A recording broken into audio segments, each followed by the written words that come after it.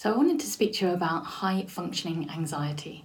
I get a lot of people asking me about it, whether they have it, how they can cope with it. So first of all, what is it? Well, high functioning anxiety is really where you feel like you've got it together. On the surface, everything is going well. You're doing well in your job, your family is together and everything is working well. It's a bit like anyone's social media. There's like this sort of perfect persona, or what I call the perfection perception. So on the surface, everything is going absolutely fine. You're doing so well. But underneath, there's a lot of turbulence and turmoil going on. You have lots of doubts, lots of worries, what ifs, the things that could go wrong. You fill in your head with possibly that it will. So inside, it's a very different picture to what's on the outside. Now, lots of us at different times and variations in our life, so maybe some high-pressured work that you've got, or to do with your family in the stage that they're at if you have kids. Sometimes we can all have a level of high-functioning anxiety. We want to feel like we've got it together, so on the outside, it appears that we do. On the inside, very different picture. So part of having high functioning anxiety is that it keeps us focused and sharp. We want to do our best. We meet deadlines. We're very proactive and productive. We're time efficient. But the rub of that is that we're doubting, always rushing, never quite feeling we're there, never quite feeling we're achieving. Some people might describe that as the imposter syndrome that maybe we've all felt at one stage or another. Now, way back when I was in my corporate life, I had high functioning anxiety. I would get in the earliest, I would stay the latest, I would be great on my deadlines, but internally I was feeling so much doubt and worry. I was constantly almost feeling like I was looking behind, looking over my shoulder, as if somebody was just about to find me out. They were going to find out the truth. Ever feel like that? Well, perhaps on some level you have some high-functioning anxiety, but that's okay.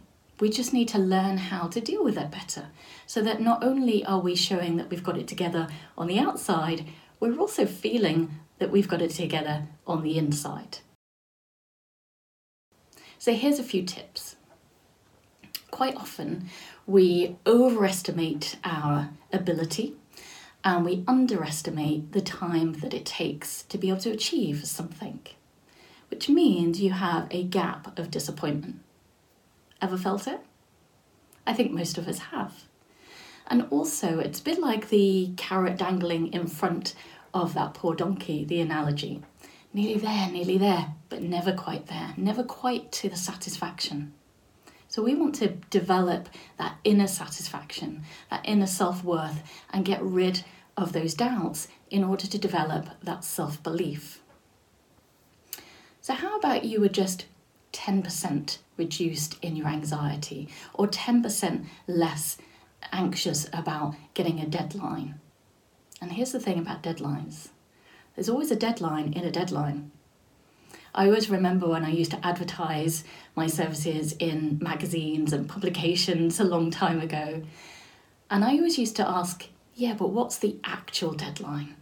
Because most things are flexible. Even if it was a few hours or maybe a day, it would just give you that opportunity to take a step back. So imagine then you were just 10% reduced in something, 10% more relaxed. How would that feel for you? What difference would that make? Have a think about it for a moment. Just 10%, just a tiny bit. What we're looking for is progress, not perfection. So then all of a sudden you start to find that you're just a little bit calmer. You don't need to go in so early in the morning or stay so late at night. You find that your inner turbulence is starting to settle a little bit. So you have the gap of disappointment that's starting to reduce, maybe even stops altogether. And when we find balance in our life, it's a huge difference to how we feel internally as opposed to how we come across to other people from from our external persona. Another thing that many people mention to me is, I wish I'd learned to say no earlier. So as high-functioning anxiety, we tend to be people pleasers. We tend to want to say yes to everything, not wanting to disappoint anyone at any level. So of course we keep saying yes and yes and yes, and all the while it's piling up internally. How am I going to fit it all in? Why did I say yes? I wish I could say no. So here's how to say no a little bit more often, but in the right way. You say no or no thank you, and then add on because at the end. No, I can't do that right at the moment because I've got other things to be able to do, but I could possibly do it in a week or so. That might be an example for work. If you've got kids, no, I can't look at this right now. I've got the dinner to make or some other activity, but how about we ... So you're saying no, you're managing your time. You're being more time efficient, but also you're thinking about yourself. So how about you just do those few things over the next few weeks? Just 10% more or 10% less, depending on what it is. Think about being more realistic and practical with your expectations, reducing the gap of disappointment, and also saying no because, a little bit more over the next few weeks.